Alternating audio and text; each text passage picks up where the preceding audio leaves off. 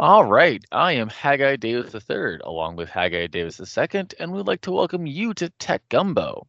Our show is a conversation about the past, present, and future of all things technology that we like to keep topical, interesting, and digestible. We want to thank our sponsor, Cardinal Capital, for making this possible. Cardinal Capital connects businesses to capital. It doesn't matter what business that you are in, Cardinal Capital has the resources all across the United States that are willing to help fund organizations of all sizes, life cycles, categories, and locations. Cardinal Capital works with you to craft the best commercial finance package for you to achieve your business goals.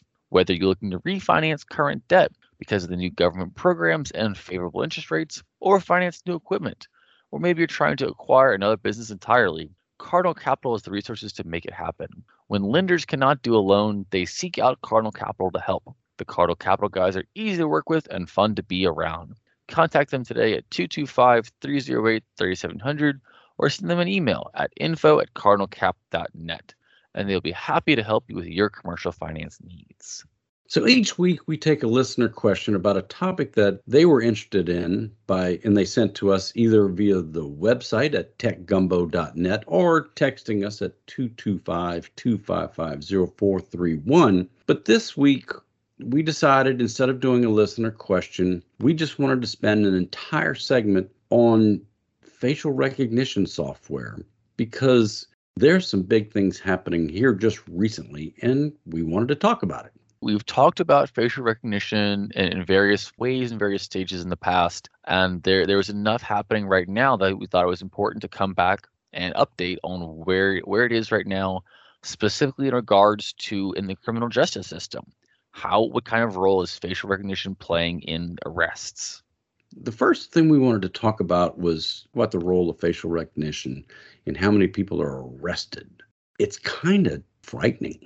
Back in 2018, a man was accused of stealing a pair of socks at a TJ Maxx store, but the man said he couldn't have done it because he was at the hospital 3/4 of a mile away where his son was born an hour later. Which is a pretty solid alibi.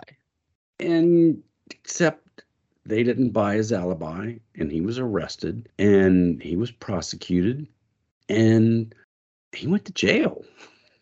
Yeah, he ultimately took a plea deal for time served after 6 months because he just wanted it to go away. What had happened was that the prosecutors had taken the security camera photo using facial recognition, gone to the security guards at the time and said, "Is this him?" And the security guards just kind of agreed to it. But that kind of suggestive line of questioning is not allowed from prosecutors. And so this guy, had he chosen to fight it out, likely would have won his case and had his conviction overturned.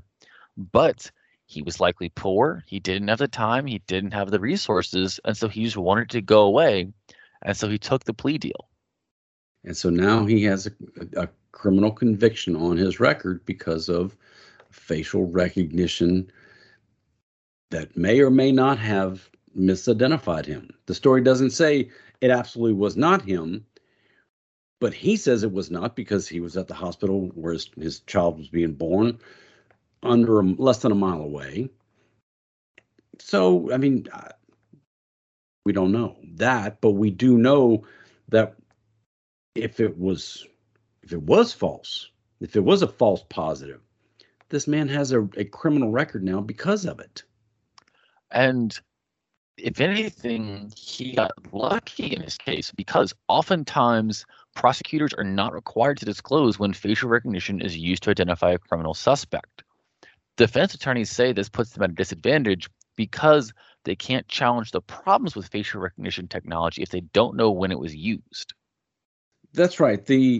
All kinds of rules and regulations, and we're going to talk about more of that as the segment goes on, is being changed because of a 2016 Georgetown Center on Privacy and Technology study that said this stuff doesn't work because especially when everybody who's creating all of this artificial intelligence, this facial recognition, is a bunch of white guys, and they're using themselves as the test images. So you don't have women, you don't have black people, you don't have Asians, you don't have Latinos in this.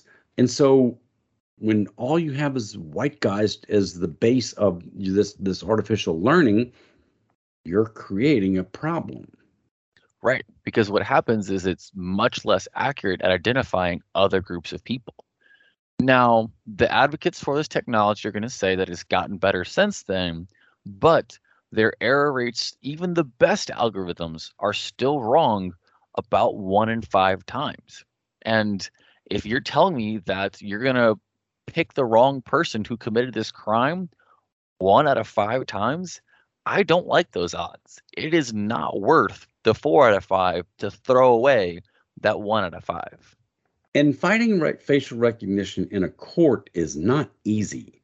Number one, not everywhere does the prosecutor or the police have to tell you that they used this facial recognition software to identify you to begin with. Right. New York City has tried to put in some rules around it. They have said that at least 2 people are required to review the results of the facial recognition scan before it's turned over to detectives, and facial recognition alone cannot be used as probable cause to carry out a search warrant. But all of that, even if it is used, sometimes they will have witnesses who they will provide a facial recognition image, and then so that way the police can say in court, oh, look, we had a witness who confirmed this, but facial recognition still played a role in the process, and that can be papered over sometimes. And, we've talked about Clearview AI before on this show, and they were one of the big companies that did a lot of the facial recognition technology back in the 2014, 15, 2016 timeframes. And this is where a lot of the problems began, was with Clearview AI. We've talked with them in the past, and what they set out to do is they set out to data scrape every social media company, from Facebook to Instagram to Twitter, all the way to Venmo. And they attempted to collect all of these pictures of everybody in America and use them to create the most advanced facial recognition database ever. And a lot of the social media companies were not happy about this because it very clearly violates their terms of service. But Clearview AI still exists, and it's very difficult to track down exactly where it's being used. We know that some police agencies around the country are using it, but because not everyone has rules about declaring when they're using it, how they're using it, what technologies and softwares that they're using, it can be very difficult for us as the public to actually know when and where this is being used. But the laws are changing.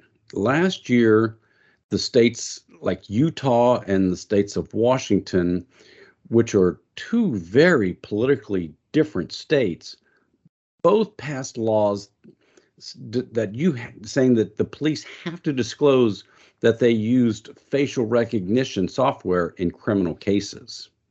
Yeah, I think that's a really important point you made there, is that this is not a conservative issue. This is not a liberal issue.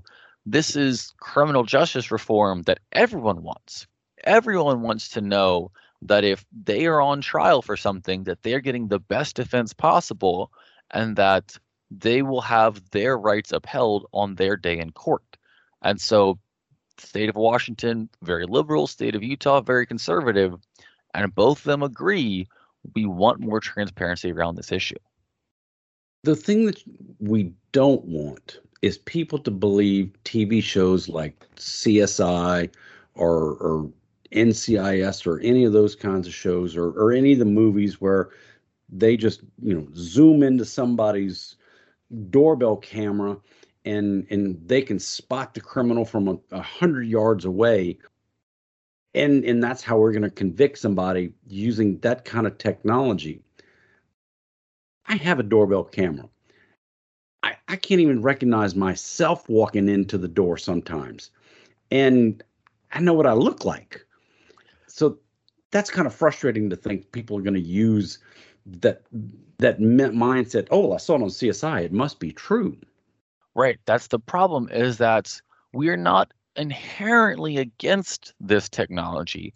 However, the people who are using it, the analysts, the police officers, the people who are actually applying this skill set need to be really well trained in it, and oftentimes they're not. They need to have realistic expectations of what they can expect of it. What are these scenarios in which it's successful? What are the scenarios when it's not going to be useful? And as you pointed out, video quality, the lighting issues, distance, the certain angles of a person's face can be very different. All of these things really play a role in it. And this tool, because it's so uncertain right now, a lot of people, such as we've talked about in the past, cities like San Francisco and Boston have banned it and have left it banned because there's still too many things that could go wrong with it. A good example happened in Florida.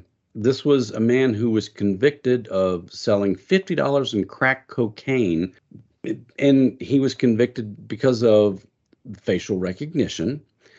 That he went to prison. He was sentenced to 8 years in prison for this. But during the trial, he kind of started asking questions in a cross-examination of a criminal analyst, and he said, "Tell me about your training, and tell me, what do you know about this facial recognition?" And the criminal analyst had to admit she didn't understand the facial recognition program at all. Yeah, that's really big. Whenever the analyst had to testify in court, she didn't understand fully how the facial recognition program worked. That's not a great sign. We want our analysts to be really comfortable. If we're going to convict people with this technology, we want them to, for the same reason that DNA experts, you have people who train in this. It is a full subdivision. It's a full subdiscipline, facial recognition, because it's such a powerful and new and nuanced technology. We also need to make sure that our officers of the law who are going to touch this, if we even choose to allow that they have the proper training and information in place so that they can make good use of this technology and not bad use of it. Which brings up a real interesting article we saw. It says the title was "What to Do If a Cop Tries to Scan Your Face During a Traffic Stop." The issues that we've been talking about so far have been using facial recognition over the course of a general investigation. However, this conversation takes place in a much more real-time setting.